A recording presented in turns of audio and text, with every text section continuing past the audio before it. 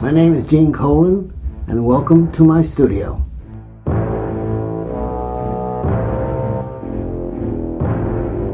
Each time I got a story, it was always uppermost in my mind as to how different can I make this one, and so on. And as they came in, I just threw myself into it, lived another life in a sense. I tried to get into that story myself. I tried to jump into the page and try to imagine what it would be like to see it visually as an outsider.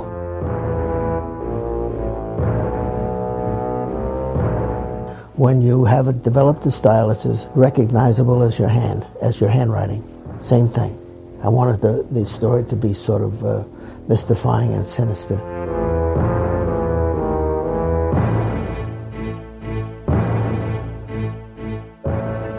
Behold, listeners, unto your podcatchers comes another bloody episode of FW Presents, the anthology show of the Fire and Water Podcast Network.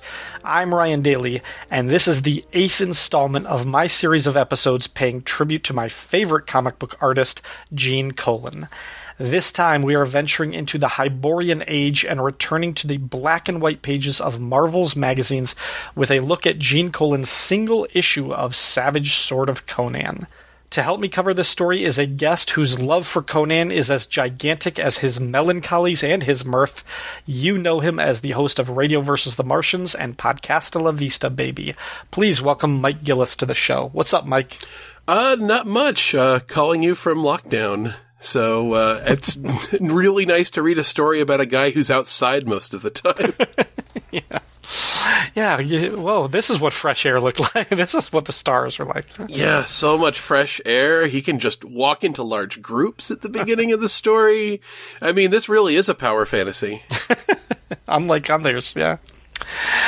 You have talked about Conan on Podcasta La Vista. You've talked about the 2 movies.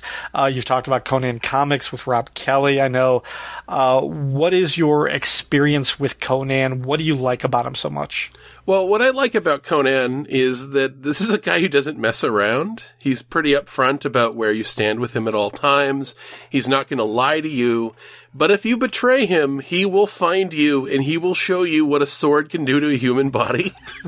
And I kind of like that simple nature of it, but I think a lot of people tend to underestimate the character as something that they might enjoy because they go, oh, okay, that's too simple. But it's like, no, he's direct. That he's also a really smart guy, that he's remarkably skeptical, that he is fairly driven by sort of his material wants and needs, but he's not dummy. I mean, that's the thing with a lot of these stories is that a lot of people have a tendency to think that he's a dummy and usually find their end in a very definitive way.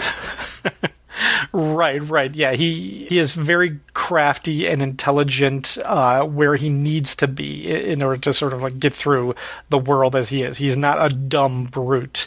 But he does not. He kind of holds people who are really educated in contempt. Yes. Because in his experience, most of them are weak, either physically or morally in some ways. We'll see that in the story that we're going to cover here. He kind of has is that attitude of the blue collar workers who would use the word college boy as a derisive insult. But it's like really cranked up to an uneasy level with Conan. Yeah. But at the same time, he's not uneducated. He's just self-educated. I think that that's something that's sort of reflected in his creator, Robert E. Howard, that Robert E. Howard was not Tolkien in the sense that he wasn't an academic. He grew up in Texas boomtowns and mostly was self-educated through the public library. And he has a history of, if you lived in Texas at that time, that a lot of fancy rich guys would descend on your town when somebody struck oil. They'd promise you all these jobs and money and, oh, you just have to do what I say and come along, folks, we're all about to get rich. And then those fancy talking rich guys would leave town with all the money and just leave a bunch of holes in the ground. So you can see how Conan is a response to that. Conan is a power fantasy. Well, what if that guy you were using and abusing wasn't as dumb as you thought? He wasn't a dumb hick the way that you thought he was. What if he was smarter than you, but he was self-educated and you didn't get away with robbing him.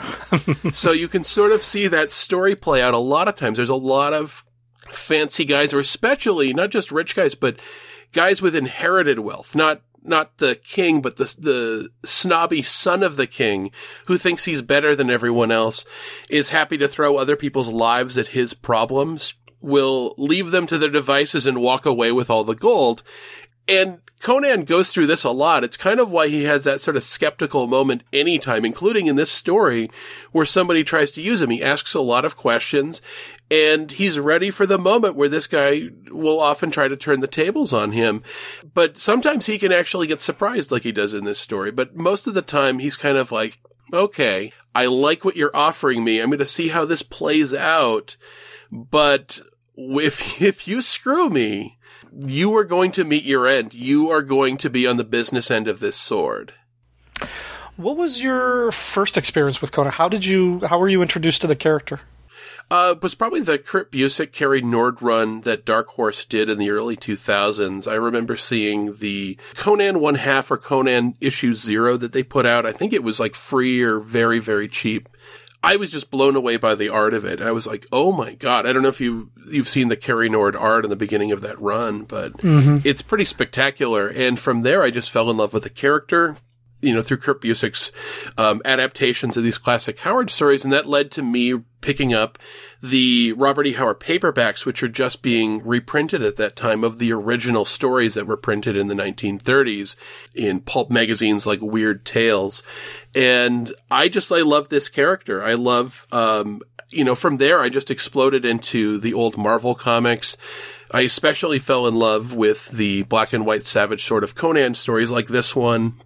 And I'll follow this character anywhere because I think he's a real writer's favorite. There's a certain brutish honesty to him that is incredibly refreshing. There's a story called God in the Bowl, which is one of my favorites, like a Conan murder mystery, where Conan comes across a dead priest who's been murdered while robbing the priest's temple. He's surrounded, and of course he's accused of murdering the priest, and he's like, I didn't kill this guy. I'm just here to rob the place. And I love that honesty that he doesn't even bother. It's like he's not afraid that he's not going to be able to get out of there. He has no reason to lie to these people. Yeah, I'm robbing you, but I didn't kill that guy.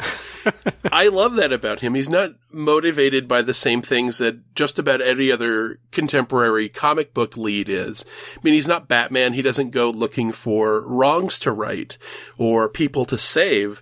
He likes adventure, and he likes fighting and drinking and amorous women, and he really doesn't like wizards and fancy pants cowards, and he really hates being betrayed. And that's what I like. I mean, if he does go to rescue someone, it's because he sees something in the moment. He sees a person who's in danger, and he might step in because he doesn't like bullies. I like that. I mean, and frequently he's doing things that Superman would never be a pirate or a thief or lead a band of raiders that are attacking people's caravans. I mean, but Conan does, and you get to see him jump all over the timeline of his life and see him in all these different jobs. And it's great. I mean, there's a real variety to his stories. Oh, yeah. The first time I met the character I saw part of Conan the Barbarian at way too young an age. Oh, how young? Oh, God, I don't remember, but James Earl Jones scared the hell out of me. Oh, he's great. I don't remember how old I was now. But I saw part of him, and I was just like, nope, I don't want to watch this anymore. Turn on, Ewok's Caravan of Courage or something else. I don't know what it was. I saw them both at the same person's house, a friend of my parents. I don't know what it was. Those are the two movies I remember seeing there. That memory came out of nowhere. Anyway, eventually I saw both of the Conan movies, probably in high school. And I see the charm in Conan the Barbarian. I'm not crazy about it, but I can appreciate its merits. Not really a fan of Conan the Destroyer.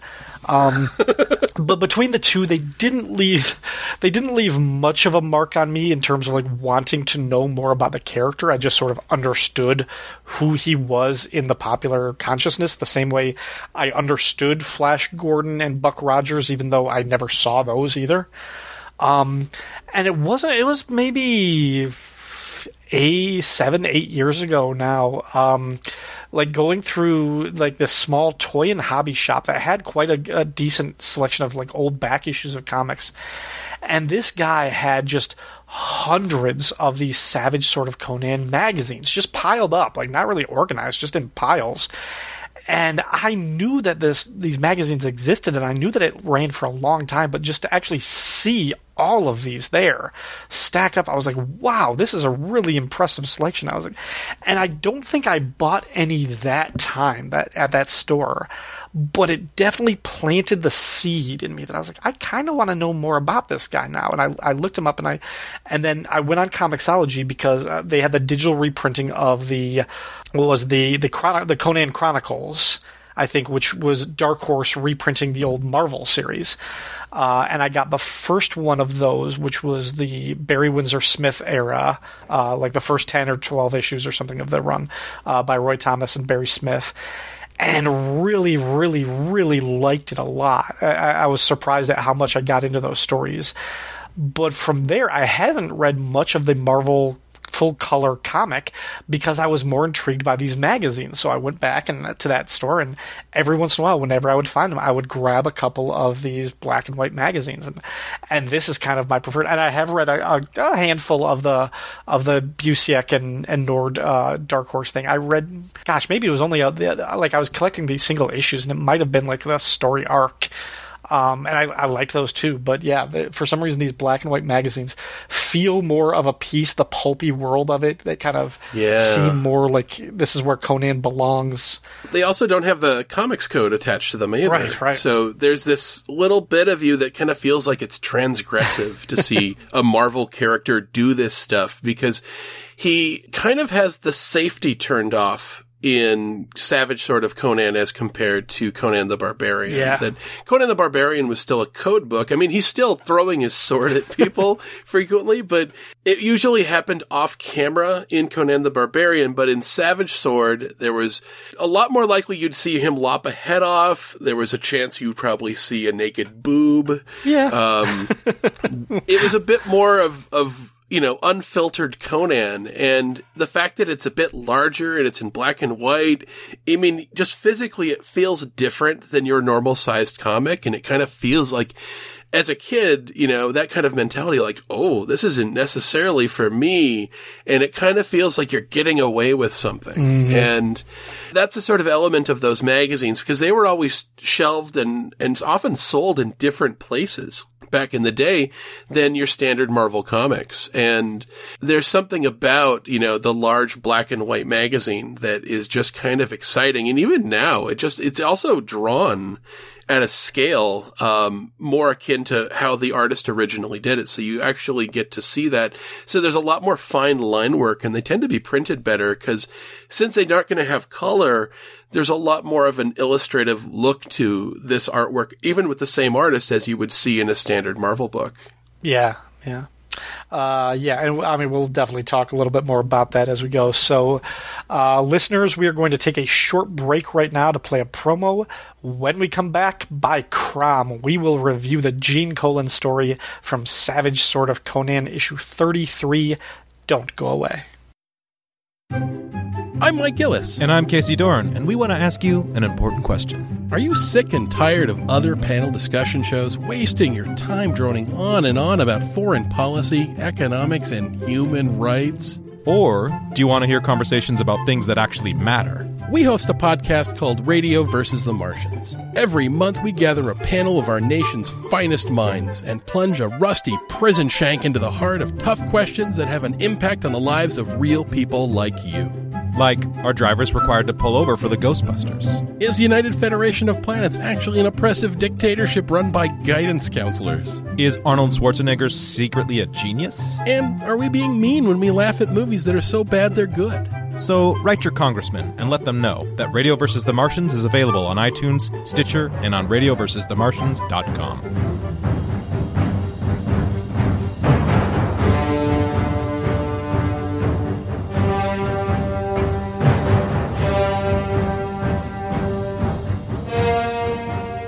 Savage Sword of Conan 33 has a glorious full-color cover by Earl Norham that spoils the dramatic highlight of the story, so we're going to skip over that for now, but we can talk about it later. This volume has a September cover date, but according to Mike's Amazing World, the on-sale date would have been July 4th, 1978. What a delightful birthday present for America. The cover price was $1, and for that you got 64 black and white pages that included prose histories and encyclopedia entries, a story featuring Solomon Kane, and of course, the lead story starring Conan called The Curse of the Monolith.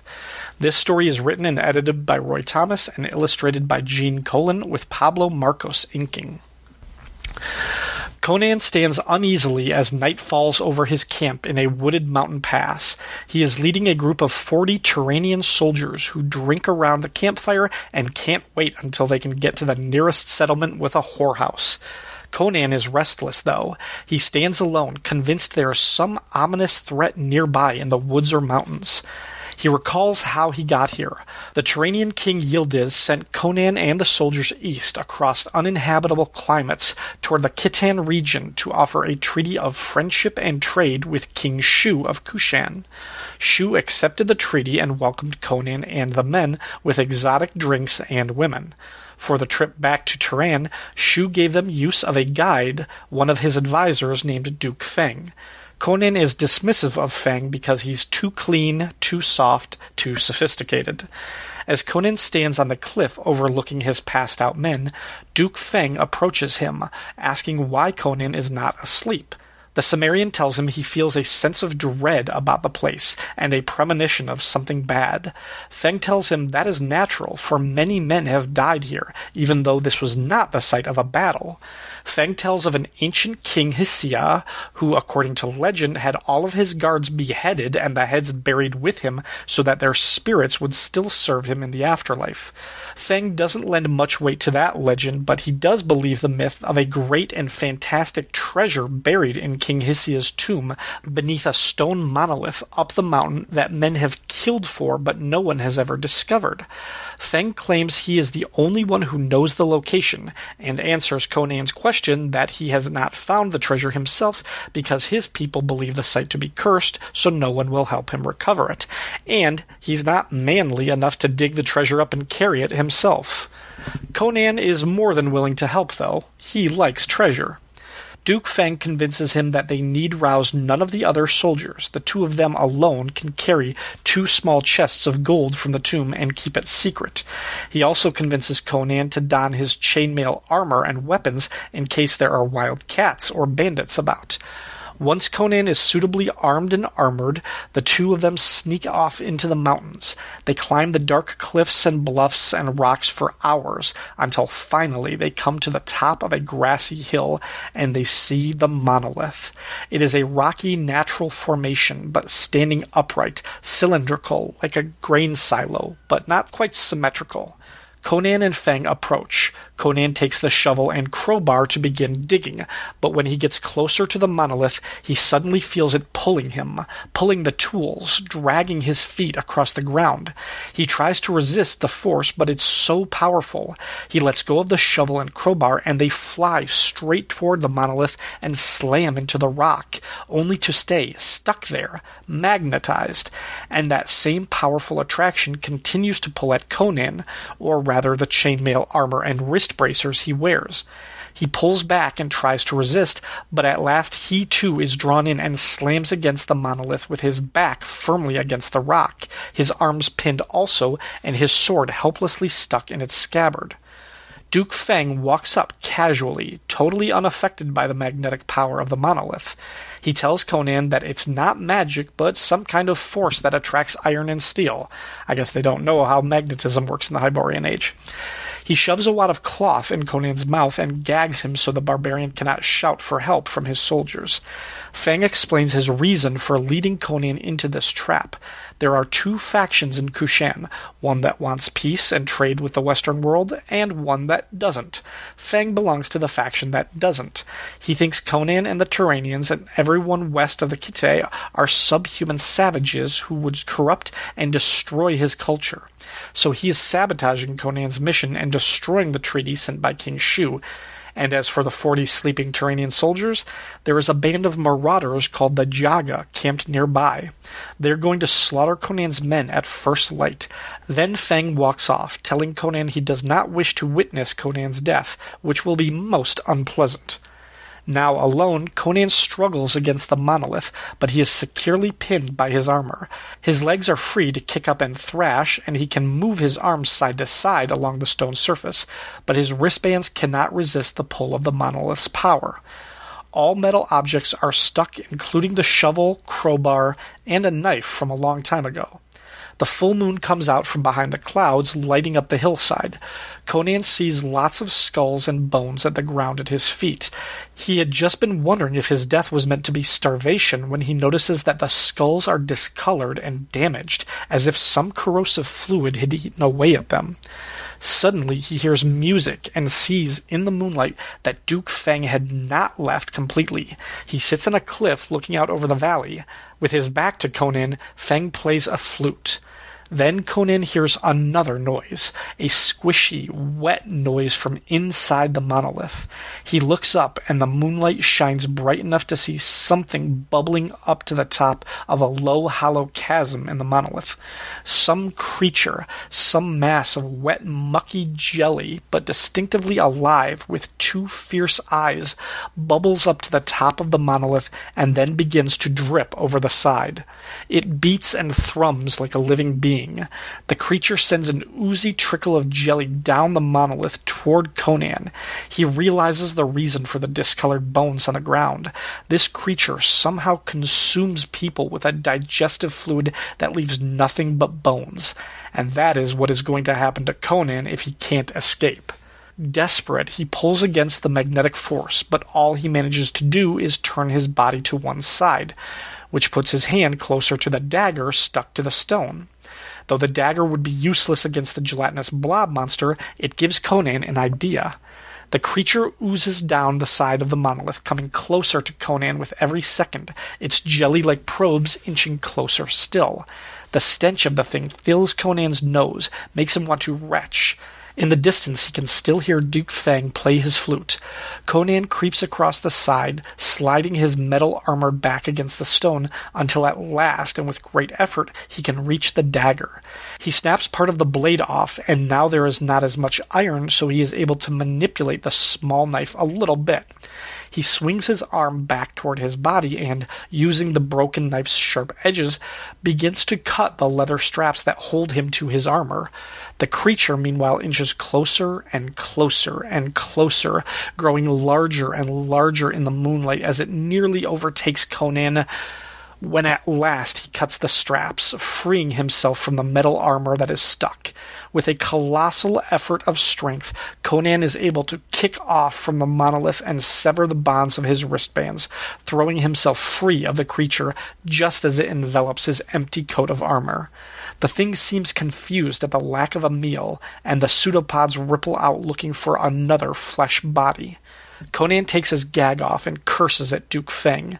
The Kitten is shocked to discover Conan alive and tries to fight back, but Conan subdues him and drags him back across the field. He picks Feng up above his head while the man desperately offers him whatever riches he desires. But Conan just wants revenge. He hurls Duke Feng against the monolith. The jelly creature wastes no time in enveloping Feng.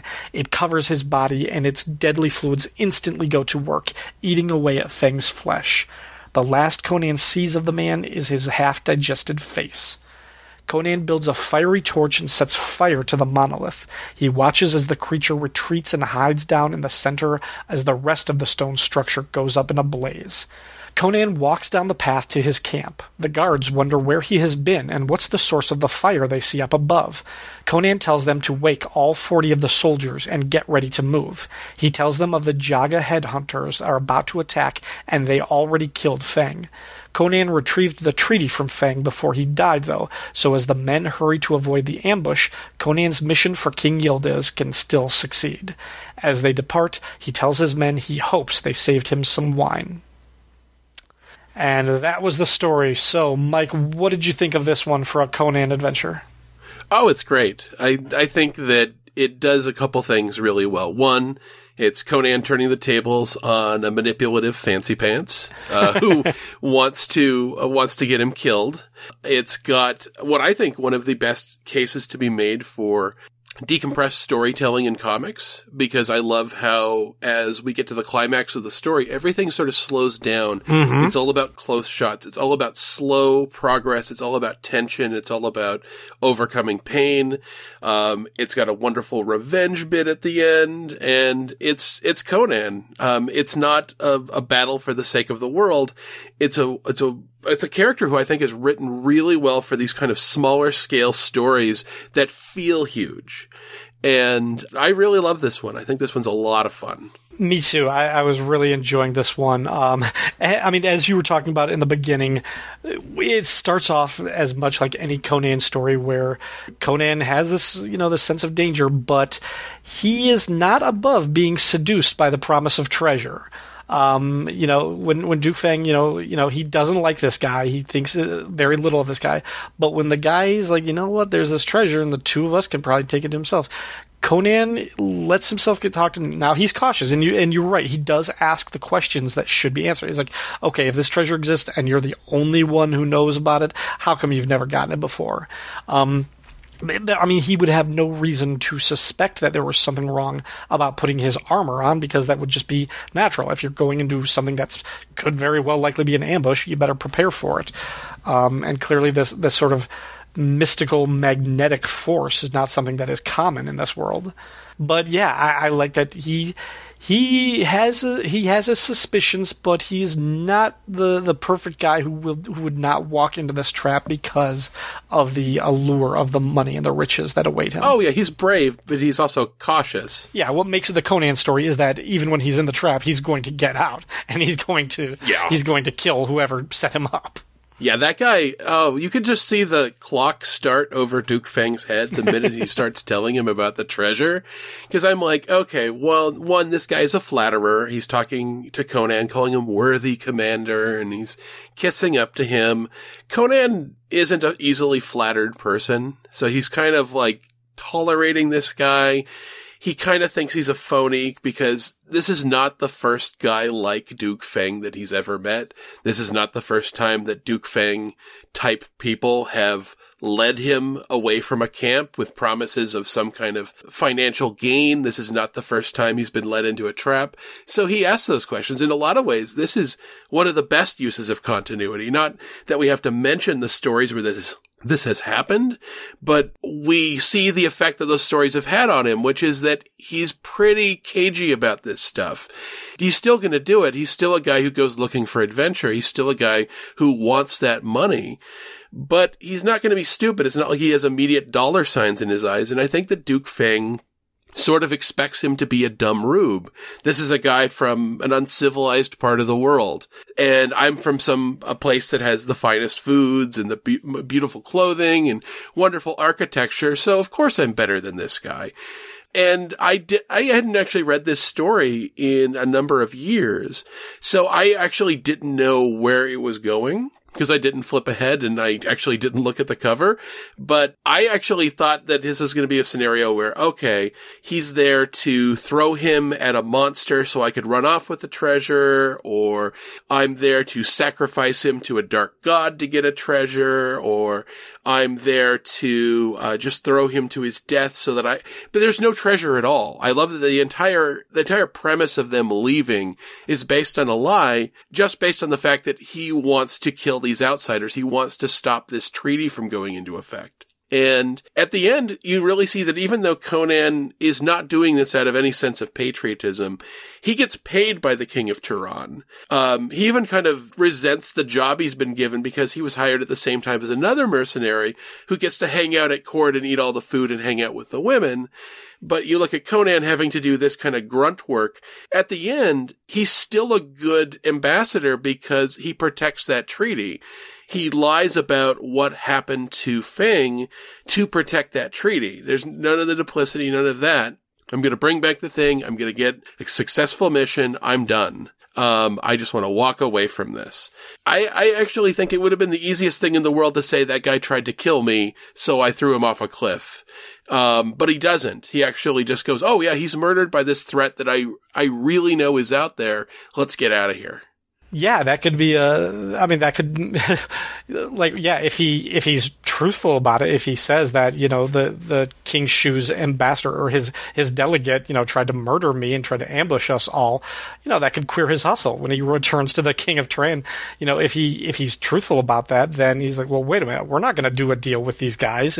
If one of his, chief aides was willing to betray us and trying to sabotage this thing, if that ends up compromising the mission, then Conan might not get paid for it, so he's got to protect that interest. Yeah. You mentioned the decompressed storytelling, which really sort of struck me as I was kind of doing my synopsis for this. Unlike a lot of the Conan stories that I have read, this one really is focused on one central set piece that dominates the story. This is a 27-page story, 27 pages of art and text. 16 of those pages are basically from when Conan starts getting pulled by the magnet of the monolith until he kills Duke Fang. Pages 15 to 30 in the magazine are all of this sequence with him being stuck to the monolith and trying to fight for his life. That is it. We get the setup, the premise. They do a few pages of journey up to that place, and then that is the whole conflict, right there. And you're right. So much of this is just the way that Thomas and Colin really just build that tension, and they do the slow reveal of the monster, and so many close-up shots of Conan as he's looking around, he's sussing out the situation. What are his resources? What is the danger? Okay, this thing is getting closer. All right, look around. Where can you find a weapon? Things like that.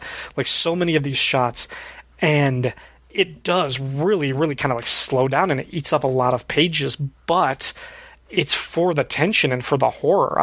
This is as much a horror story as any you'd find in a Conan book. Yeah, it's all about, like you mentioned, tension. There's a lot of close-up shots of Conan's face as he strains against the magnetic pull. There's a lot of him sweating and pulling, and it gives you just enough time to really start to feel like you're trapped yourself. That you are stuck against this thing. You don't know what's going to happen. This is confusing. And even when he pulls the dagger off, it's two separate panels. It would be the easiest thing in the world to just draw one panel of the dagger snapping. Mm-hmm. But he doesn't. He first shows Conan pulling on it so hard that it's literally bending almost in half. Mm-hmm. And it also illustrates, one, how powerful the pull of the magnet is, but also how friggin' strong Conan is.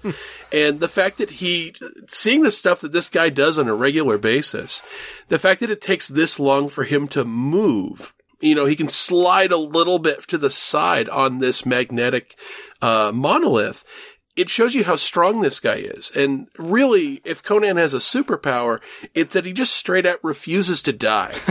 That this is a guy who will fight through anything, through pure strength and determination. I'm not strong as Conan, clearly, but I would have given up a long time ago. I would have just cried until that thing ate me. But because you see him sweat, because you see him toil over the course of those 10 pages of just trying to move, it really builds the power of this thing, but also the power of Conan being able to overcome it eventually. And that's what I really like, is that Colin really nails this, which is, it's all about close shots of Conan's face. It's about shots of his hand, him being able to slide slowly, but also throughout all of that, the creeping terror and the ticking clock of this creature moving down slowly, because if you compressed this, it wouldn't really sink in the tension of trying to outrace this thing that moves at a crawl.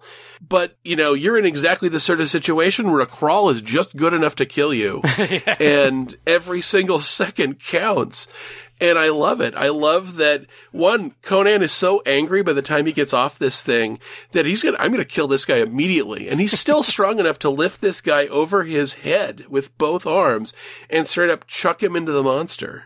That's how angry this dude. But yeah, Conan is he goes through hell, and it really sells the hell of having to use every single muscle. And I'm not a powerful dude, but I've tried to climb stairs when I'm really tired and my legs are burning and it feels like every cord and muscle in your leg is quivering and it burns and you just want to sit down and just like, you just feel that in this story. How do you translate that into comic book form? And I think Colan really does it, where this story hurts to read and you feel how much this stings. So by the time you get off this thing, you want to kill Feng too. Yeah. And I mean, he could have stabbed him with the edge of that knife that he had, or he could have snapped his neck. He could have thrown him off the cliff. But no, he has to kill him by the design of the trap that he set for him. So he has to pick him up and throw him right into the monster that was going to kill Conan. And yeah, the last you see of him is just that half digested face with the skull and the one eyeball still in there, kind of leering out. Ugh, gruesome. It is. And then also, I think the fact that we've seen this thing slowly creep towards Conan, we don't want to see this thing eat Conan, but at this point, we kind of want to see it eat something. We want to see what this thing does. Yeah, we want to know what would have happened to Conan. It's Chekhov's slime monster. Exactly. You got to pull the trigger on that thing. So I want to see what this sucker does. And I'm like, it doesn't disappoint. Feng at least goes pretty quickly, but this is what I love about Conan, is that when he finally gets his hand to this guy, he tackles him to the ground. He knocks him out with like a single punch.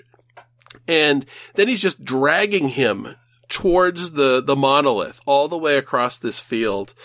And the guy comes to. By the time the guy is screaming and begging, I'll give you anything, any of the gold and riches and whatever. And Conan doesn't even have a catchphrase at this point. He's just so tired that he just throws. It's like, I don't even want to talk to you. I've been waiting to do this for a really long time. And just hucks him right into it. I love that. It feels good. And I think that's what a lot of these Conan stories is just that you put him through hell and you just get him to the point where you just get that sense of schadenfreude from watching him turn the tables. What did you think of Colan's art in this throughout? Specifically, what did you think of his rendition of Conan? Oh, I think it's great. I think that he's a great artist for Conan. One is that he seems very capable of drawing horses, which I know is something that a lot of artists are afraid of. The horror element, I think, is right up Colan's alley. I mean, that's one of the things that he really does, is these sort of evocative backgrounds that sort of build up in stories as well. But monsters, I mean, Conan's stories are all about monsters, and I think he did a great job with this thing because you don't know what this thing is going to do to a human body, but you know it isn't going to be good. It's like a stomach that kind of eats things by touching it. And it's like this, it's solid enough that it has eyeballs, but it's kind of half liquid. It's kind of like hamburger / slop / it's like sewage almost. And there's a real texture to it. I mean, it looks gross. You wouldn't want to touch it even if it wouldn't eat you. Yeah, I was going to say on the actual cover for this magazine, there's which I kind of teased, there's a painted cover by Earl Norham, which depicts the shot of Conan pinned to the monolith with like the swords and the crowbar and the shovels all around him, and just skulls at his feet. And in the background, you see the creature coming down, and it's this like radioactive green. Which I'm not sure if that's, I mean, I guess because I saw this, that is sort of how the color that I pictured it in the magazine, but it's also got these just two fierce red eyes that are just kind of burning, like you see like heat vision eyes. Yeah, it's a nasty creature. Yeah, but it just looks like solid acid, if you can imagine solid acid. Oh, that's what it is. Yeah, it looks like it's something that was vomited up. Mm-hmm. I mean, it has like solid looking pieces in it, but it definitely looks like something that is somewhere between solid and liquid. It just looks disgusting. And I think that's what you really need is, you want to see this thing eat something, at that point. But I really dug it. I think that this was a great Colan story. I think that the place where he really shines is Conan stuck to the pillar. Mm-hmm. The decompressed story, the close tension, the dripping sweat, Conan, fighting against, forces, like the greatest force on Earth, magnetism, gravity. I mean, he's really fighting something that would kill anyone, any normal person, even any abnormal person would die here, but this is Conan.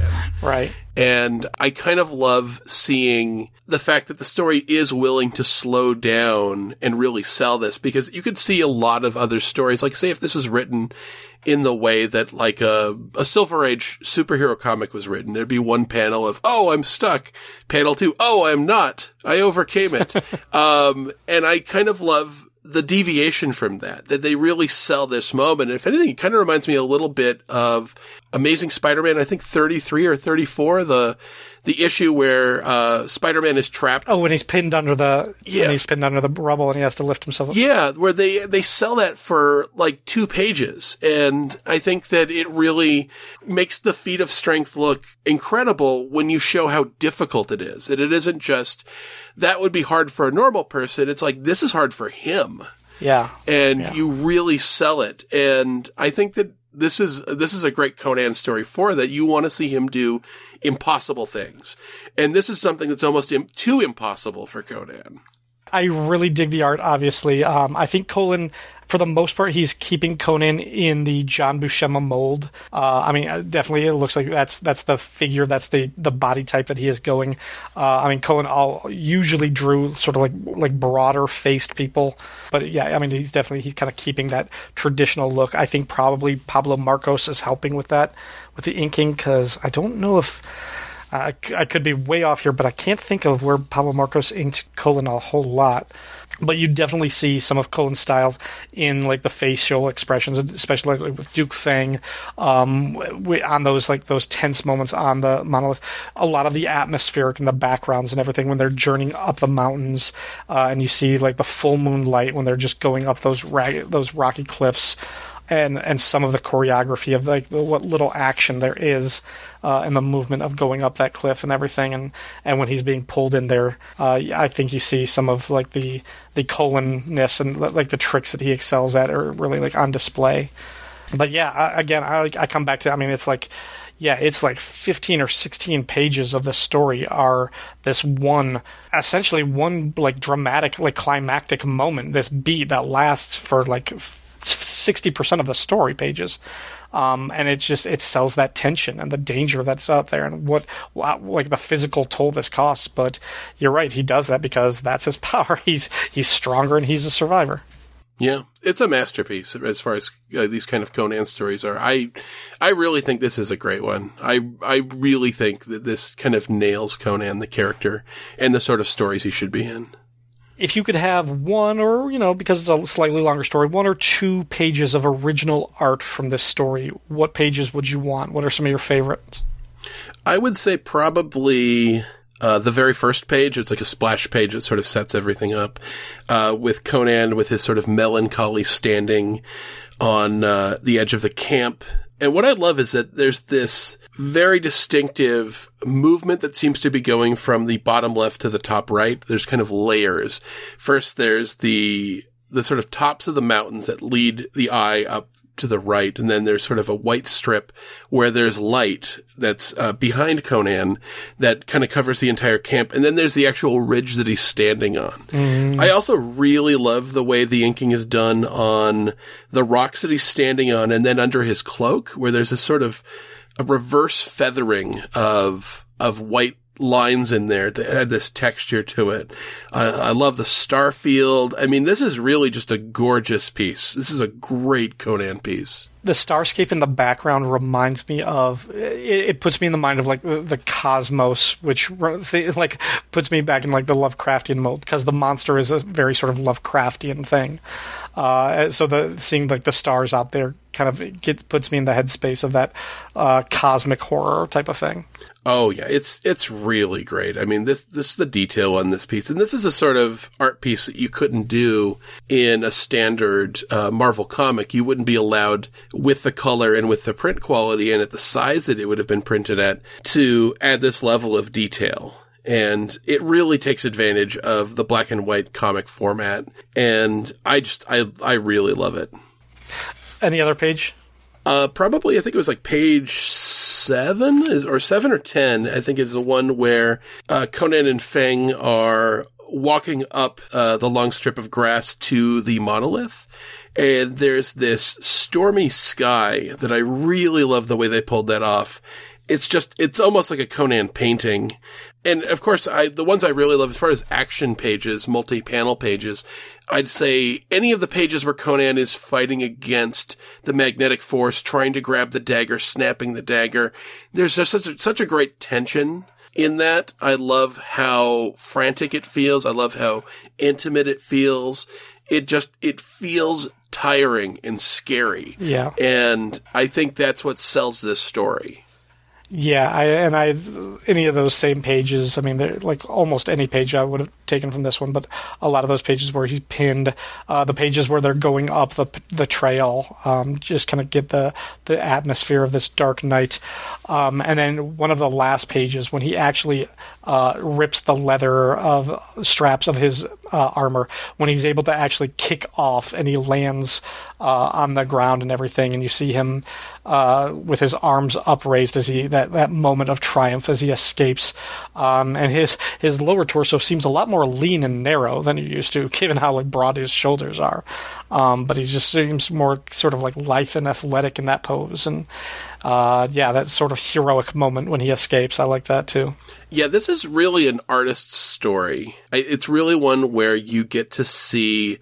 I know that they do this in film as well, but the close-up shots versus shots that sort of the camera, so to speak, pulls back from the characters, and it's more about the environment that they're in. Like, you get to see them go through these mountain passes and along these trails, and there's like this natural bridge, and the characters are sort of at a bit of a distance, that it's all about the atmosphere. But once Conan is pulled towards the monolith, almost the entirety of the story until he escapes is in these close shots. It's almost none of the background. It's all pulled away because we're in Conan's headspace now. This is all close shots.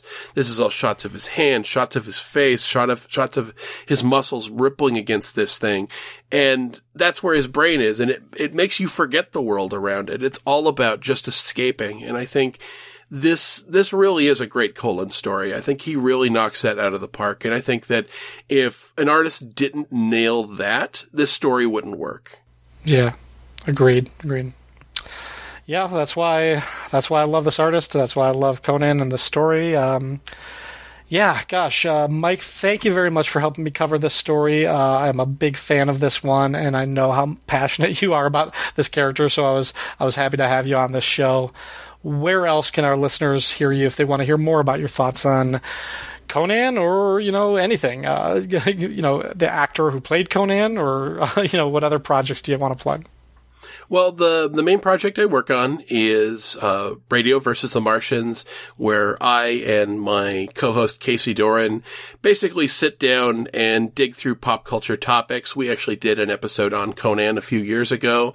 And we also do another podcast spinoff called Podcasta La Vista Baby, which is a movie-by-movie dissection of the filmography of Arnold Schwarzenegger.